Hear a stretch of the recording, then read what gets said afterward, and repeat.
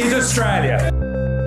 This fucking language. Let there be 1,000 blossoms bloom as far as I'm concerned. You know, but I ain't spending any time on it.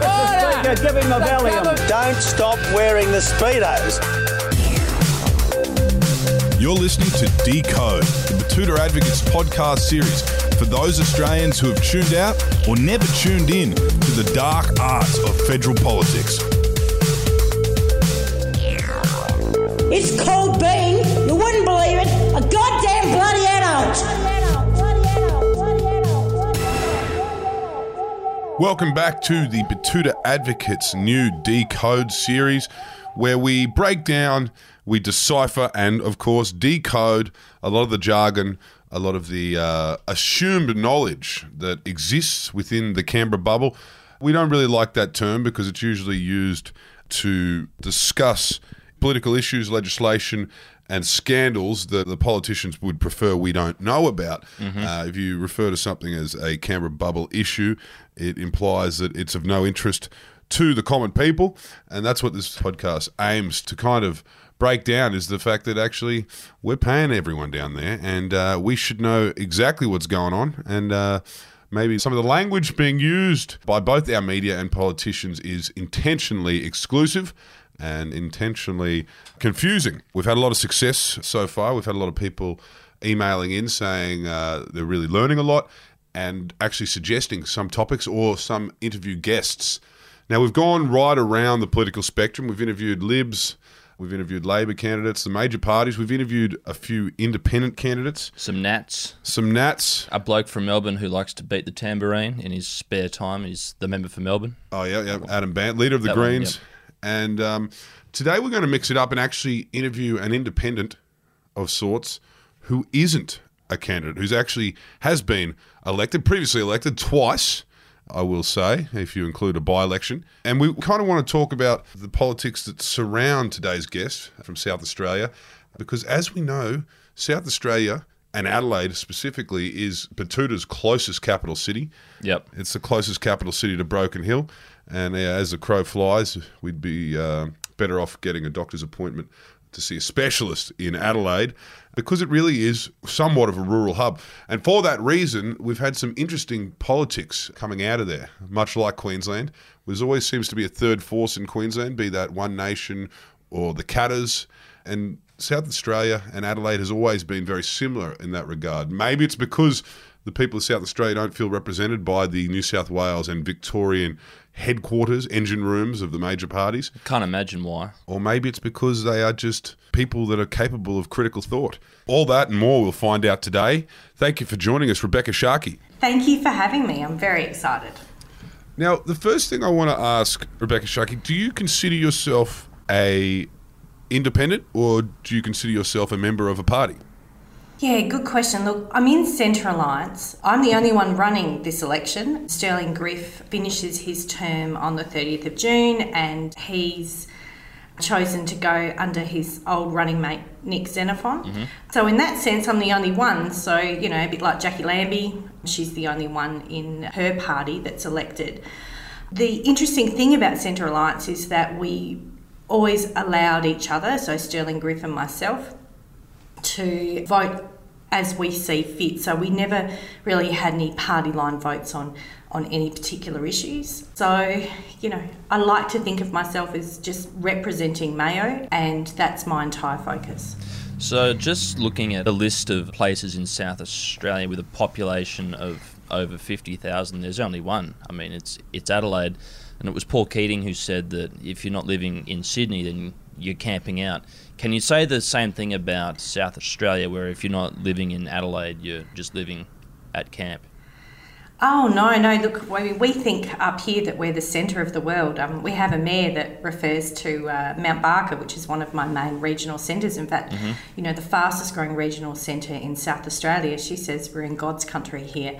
So I have a couple of significant regional centres in my electorate that are very fast growing, one being Victor Harbour, the other being Mount Barker. But Adelaide's European settlement and urbanisation is very, very long. It really stretches a long way north and south because of geography because we have the belt of the hills. So I have a very long electorate as well as Kangaroo Island. So no, we think we're the centre of them, and we grow everything. So, you know, if the people of Adelaide want to drink water, it comes from the Adelaide Hills, and if they want to eat or drink wine, or even I would say like gin, it all comes from my electorate. Now, it is interesting how you kind of compared the way you sit within your framework, your party, I guess you could say, to Jackie Lambie, because Jackie is one of those kind of political figures that has come from a party, and like so many of the people that kind of exist in our political system, you know, in the same way Jackie does, she's left the party, she got elected, she stood for what she stood for and clashed with her party and ditched Clive Palmer. That's one thing we can thank Clive Palmer for, is giving us Jackie Lambie, I guess.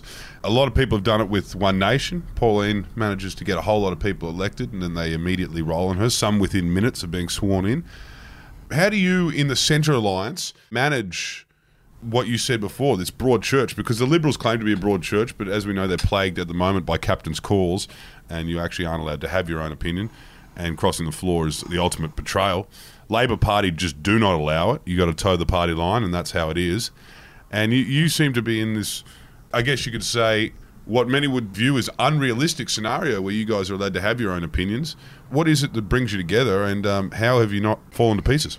Well, look, we just made it work, and I think it requires a degree of maturity where you can agree to disagree.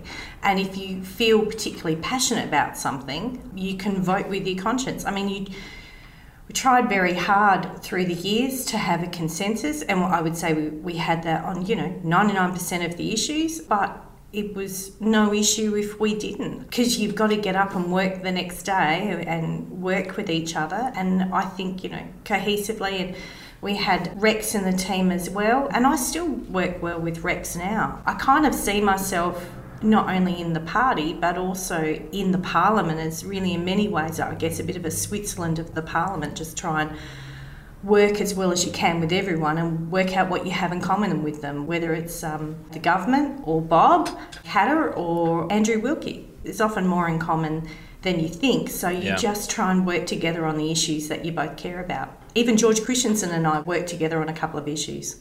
Well, if you are the Switzerland of Parliament House, then you're definitely the ones who are hiding all of Bob Catter's gold that he finds. Tell you what.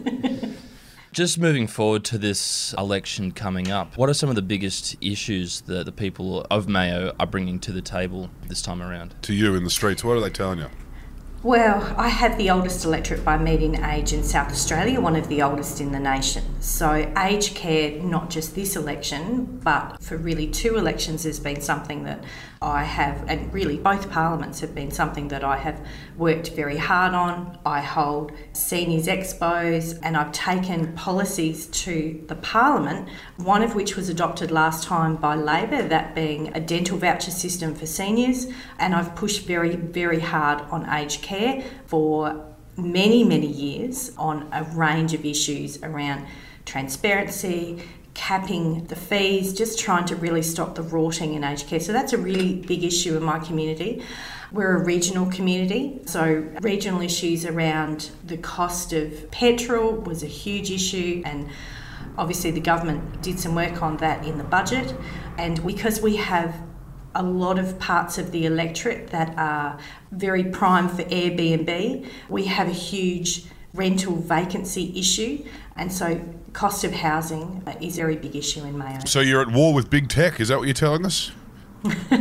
No, not at all. Though well, you've got the good people at Tesla. They put a big 9-volt battery out in the desert, and that's what keeps Adelaide alight at night. They did in South Australia. I would like to see big tech pay a lot more in tax, corporate tax in Australia.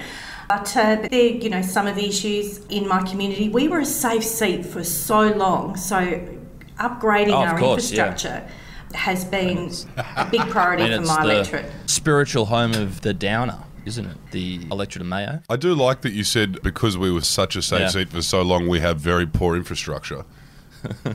It's almost like every Nationals seat in Victoria and in New South Wales. I mean, every hospital there is completely buggered until that seat becomes marginal. Well, that's what we've found in Mayo, and we've been able to really draw the nation's attention. When I first ran in 2016, this will be my fourth election. I've been really fortunate to be re-elected 3 times. You know, when I first ran, a local hospital here that essentially had at that time a catchment of more than 50,000 people didn't even have a doctor overnight, let alone an emergency department. So we've been able to get a lot of that really important social and health infrastructure happening in the community.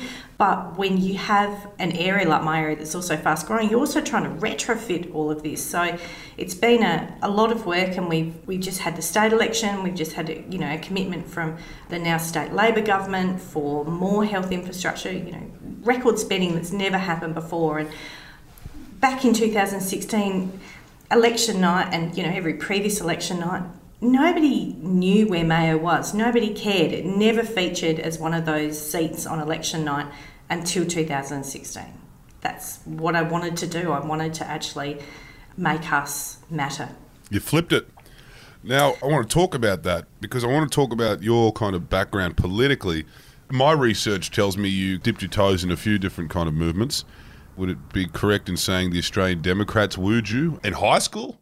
Well, I don't know if they necessarily wooed me, but they certainly needed some volunteers. And in high school, year 12, I was doing politics. I think it was the first year it was a matric subject. I mean, that's how old I am. It was called matric then. And I thought, excellent, there's an election on. I'm going to make that my focus. I was living just outside of Mayo in the seat of Kingston, and Janine Haynes was running, so a Democrat from the Senate. Yeah. I thought, this is really exciting. I've got to, get to know this. And I wrote to all of the candidates, including the sitting member. And Janine was the only one who really got back to me. I received a letter from a candidate, one of the candidates' volunteers from the Liberals, in wonderful copperplate writing, basically telling me I was a foolish young girl to think of anything other than the major parties. And I thought, well, hey, look, this lady doesn't have a lot of people supporting her, so I thought, well, I'll help her out and hand out how to vote cards. But I never joined the party, but it sort of intrigued me. And then when I moved into Mayo, we had John Schumann run in the 90s, John Schumann of Red Gum fame.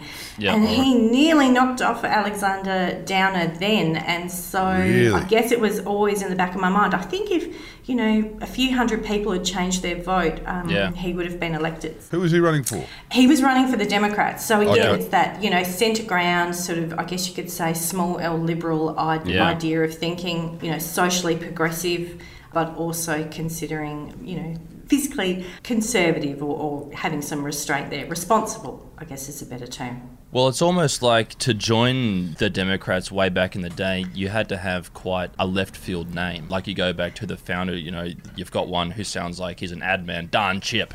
And then you go from there to Cheryl Kerno to Natasha Stopdeshboyer. It's a real collection. And they certainly didn't sound like Alexander Downer. No, and then you've got absolute tongue twisters like Andrew Bartlett. I think, you've got a... I should have told them about my middle name. My middle name's Che after Che Guevara, so... Oh, okay. Right. Yeah, I had quite hippie musical parents. I want to discuss that because your family history kind of became a nationwide news story during the 2017 Australian parliamentary eligibility crisis.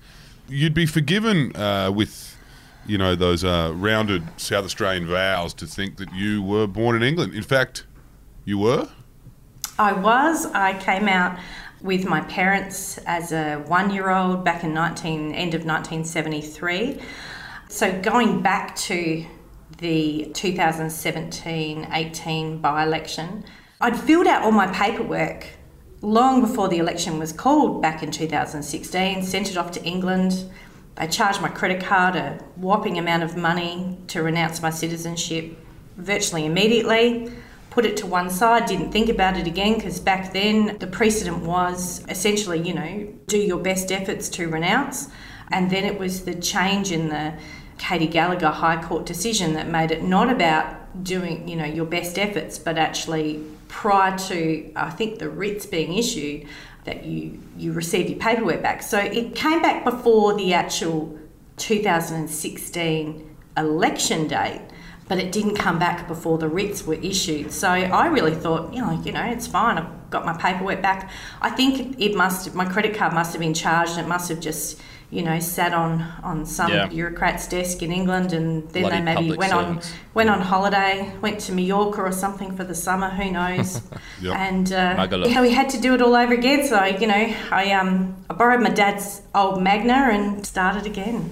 So were you considered, South Australia was a big kind of landing place for 10-pound poms. Would have you been part of that wave, you and your family? Oh, absolutely. In fact, I think it cost more for my parents to get the train from Torquay, where I was living, where I was born in England, up to London than it cost to get to Australia. I was free.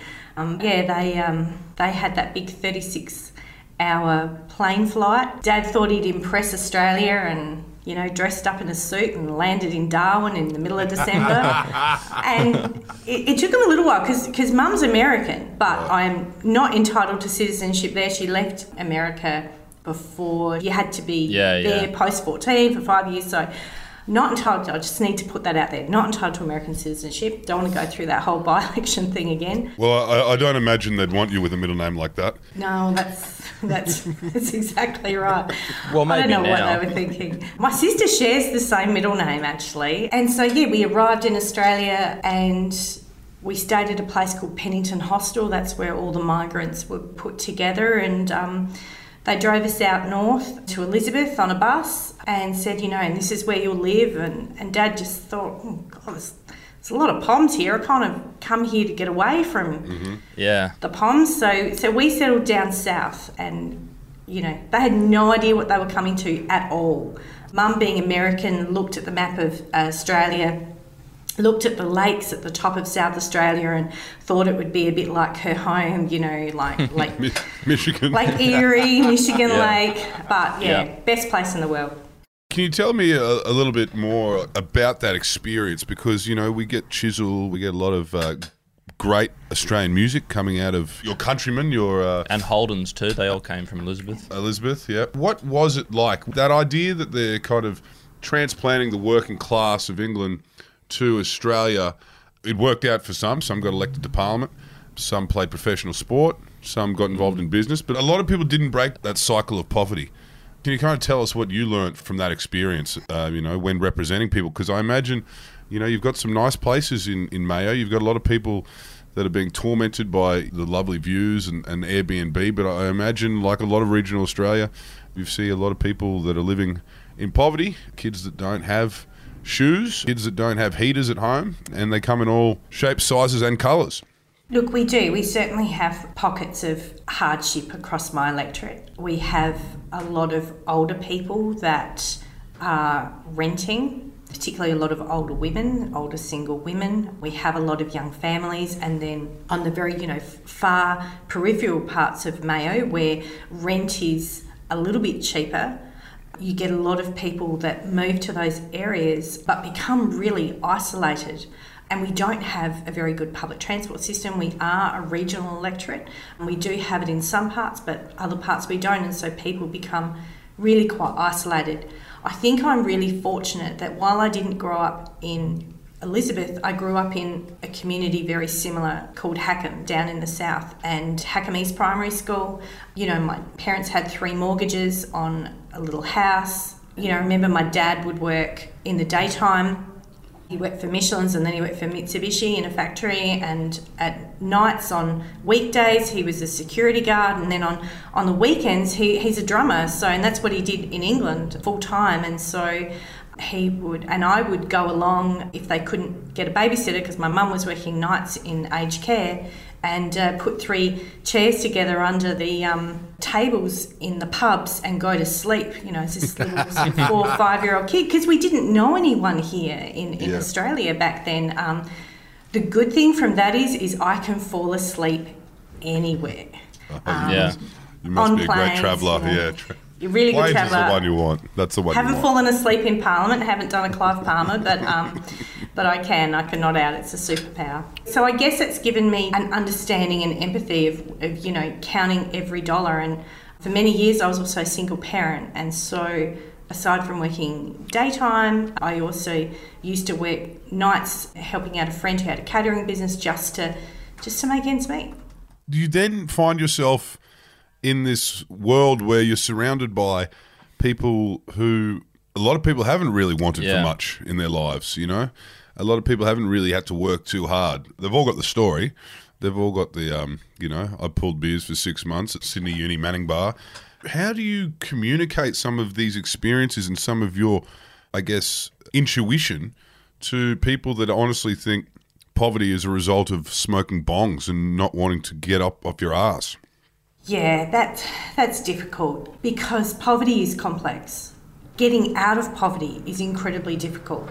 Prior to being a Member of Parliament, and actually what got me so cranky I was the National Executive Officer for a program called Youth Connections, and when Tony Abbott came in, he cut the program, and that was a brilliant program, and I was, all around Australia. It was about re-engaging young people back into education, because education's the key to it all. So I've been part of a number of committees in the Parliament. Russell Broadbent has done a lot of work with respect to this area, and really what we're seeing now is that a job seeker is so low that it is incredibly difficult if you are long-term on job seeker to actually get a job.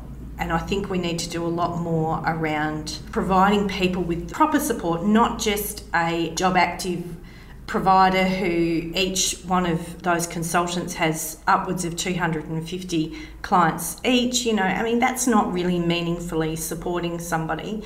If you're living in your car and you've got your kids with you, and you don't have front teeth, and you haven't had a haircut for 3 years, it's really hard to expect somebody to pull themselves up by their bootstraps to make it happen for themselves. And so we are seeing in Australia, I think, an enormous amount of real need. And in my community, we have a number of community organisations that provide emergency food. It's just skyrocketed the amount of people that are looking there for support, and people who have never ever done that before. So I think we need to have a very good look at this whole space. And the worst area is, and this was a Labor initiative, is when they put single parents, that change from when the child is 8 years old, for the parent to go from the single parent payment to job seeker, significantly dropping the amount of income. And you can't leave an 8-year-old at home, on school holidays. Kids are at their most expensive at 8 years of age, aren't they? I feel like before that you can kind of get away with one costume, one outfit. Yeah, that's interesting you say that. I'm guessing it was Abbott's Razor budget 2014 was what kicked you into gear when he decided that kids didn't need to be educated in rural South Australia. Was there anything else? Were there any other factors? I mean, I've read that you did work as a Liberal staff. You never went as far as becoming a member of the Liberal Party. I wasn't an MP, and I didn't join the party for years until there was a lot of concern that there were leaks happening, because I always thought joining the Liberal Party was kind of an affront to liberalism.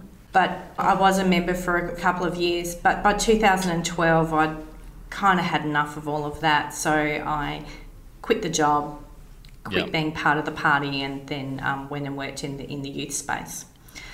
But there were a lot of things in that 2014 budget that were pretty terrible. There was plans for 6 months on, 6 months off youth allowance. It was a real war against young people, and that really fired me up. Was there any other reasons why you didn't go for Liberal pre-selection, or were there any other reasons why you didn't just be the Liberal candidate? I mean, you've been elected 3 times as not the Liberal candidate. They often provide a lot of resources. Well, I thought about it. I had a senior Liberal person say to me, look, you'd be really good. And it was someone I worked really closely with. And so I went and talked to, someone senior in the party. And it was a woman. And they said to me, look, you're a single parent. I'm really not sure that you're what we're looking for. Oh, my God. I thought, what, you're right. You're absolutely right. I'm not, because I didn't go to the right schools and I didn't come from the right suburbs, and I thought, that's fine. No, didn't have the right last name for mayor. No. And that's okay. I am eternally grateful for the candid nature of that conversation. And I got right out of politics up to that. And it was that budget that drew me back in. Yeah, I just want to touch on, just quickly before we go, until the 2020 bushfires, there were a lot of people in Queensland that didn't really expect to know that Kangaroo Island was a real place. But as we learnt, half the island burned in the bushfires, and in other parts of the country, the response from the federal government especially has been quite lacklustre. I just want to know if it's any different in Mayo. Look, I think we have been quite well supported by the federal government with respect to bushfire recovery in Kangaroo Island. Obviously, people would like a lot more resources, but I think even just in the latest round of bushfire recovery money, we've been able to build back better in many aspects. And I had bushfires at both ends of my electorate. So yes, Kangaroo Island, but also the Adelaide Hills had a huge fire scar, many homes burnt. It was a really challenging time, and it still continues to be, making sure that we've got the supports right at both ends of the electorate. And then we had an enormous community response with respect to the bushfire. You know, getting Blaze Aid in here was something that myself and the state member, Dan Cregan, worked hard together to make phone calls to find a footy club that was willing to host people. And we've had an enormous outpouring of amazing response from the community. It kind of made it particularly difficult during COVID because then, you know, much of the nation's focus went to COVID while we were still really working on fencing and the nuts and bolts of getting food and fodder to animals. So it's a scar in both places that will sit with our community for many years to come.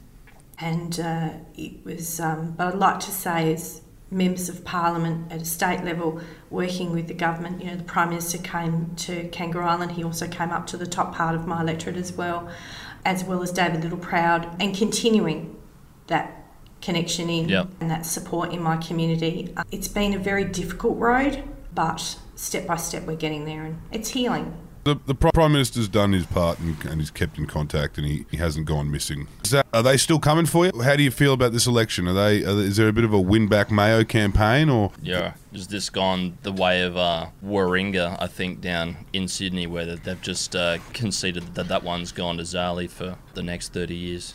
I think you just can't be complacent. I mean, you are up against a party machine, and we don't have a lot of resources. I never have, you know. I mean, probably the by-election was the worst one because I didn't have a car either.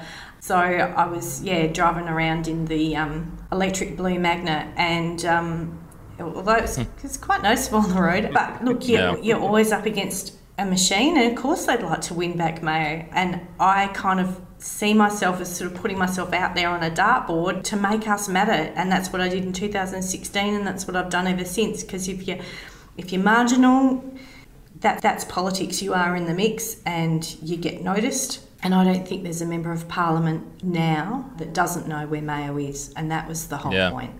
Okay, that's exciting. And we'll finish with a question about your, is it goat milking expertise or?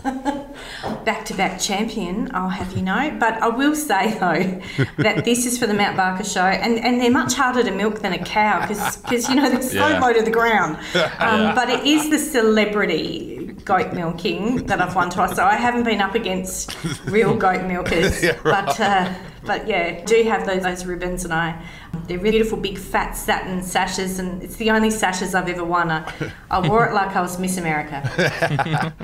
And what are your predictions for the election? I mean, we interview Labor, we interview Liberal. No one really wants to say anything. They certainly don't want to be called out afterwards. Except for Adam Bandt, who's like, we're going to have the balance of power. It's going to be great. Adam Bandt thinks they're taking 18 seats or whatever. Right. What are your predictions? I mean, you just told us that you're working, you can't be complacent with your own seat, but I'm just thinking in the general election, what are you seeing happening? So I think we might see a bit of a swelling of the crossbench. I think, you know, even if two of the new candidates get up and win, that is huge. I mean, it's incredibly difficult to win a seat from being an independent or, you know, being in a minor party, because it's all stacked against you. You know, you don't have money for postal vote applications or all of that stuff. I think that we'll see a shaving off of seats from the government, but most of their more marginal seats have got a bit of fat in them, whereas a lot of the Labor seats that are marginal are really, really quite marginal. So I think it's going to be a seat-by-seat battleground. I don't know. I could kind of see it falling either way. It'll really depend on what happens on the eastern seaboard. I mean, there's more seats south of Sydney than there are in all of South Australia, and I don't spend a huge amount of time on the eastern seaboard. So, are you getting on with your new premier? Yeah. Peter Malinowskis is I've known him for quite some time, and I now need to make sure that the promises that he made that sit within my federal electorate are delivered. So I kind of have a no wrong door policy, so I like to harass both the federal ministers as well as the state ones. Well, I think it's going to be an exciting time. They've decided against running another downer against you. That didn't work out too well, did it? It sounds like you're going to be busy rounding up this Prime Minister, this new Premier, and of course winning an election for this will be the 4th. Number 4, yes. Hopefully. Fingers crossed, yeah. Elections, they're always really stressful. The best thing about an election campaign is that they're a good weight loss opportunity. I normally lose a few kilos, so that's a silver lining. I can't imagine I would having to visit every cafe and every sausage sizzle at every ballot, but I guess you're on the move quite a lot. I do not envy the lack of sleep you're going to have over the next 6 weeks. Just lastly, what does the framework look like? Is this all donations or from the community, or has Nick Xenophon managed to get secret high society Barossa Dooch money coming your way? Or So Nick's doing his own thing, okay, and he's going to be running below the line in the Senate, so he's not back in the party that he created, and he wanted to run independently. Fair enough. Yep. And I have lots of small donations. We'll be doing a quiz night, I think. We normally do a quiz night, and a few other little things. We've had ukulele concerts in the past. We kind of do things a little different in Mayo. Yeah, it sounds like fun anyway. Do part of you feel like ABC's Total Control was kind of inspired a little bit by you, or do you think that's more Jackie Lambie? I haven't watched it. I've had a couple of people who have emailed me and tell me that I remind them of one of the characters, so I do need to watch it. I don't get a lot of time to watch television, but it's on the list to watch. And so. you'll have even less time in the next 6 weeks. Yeah, I kind of, I have to sort of wrestle the television from my husband with his 7 Mate channel that he just loves, so, leave him to it. Thank you for joining us today, Rebekha Sharkie. All the best with the campaign. And also, thanks for, we heard you're a big reader. Thank you for picking up Batuterism over Christmas. Oh, no, you actually signed it. Look at this. Oh, yeah? Oh, yeah. Oh, yeah. Well, you are one of our closest neighbours down there. Thank you. Thank you very much.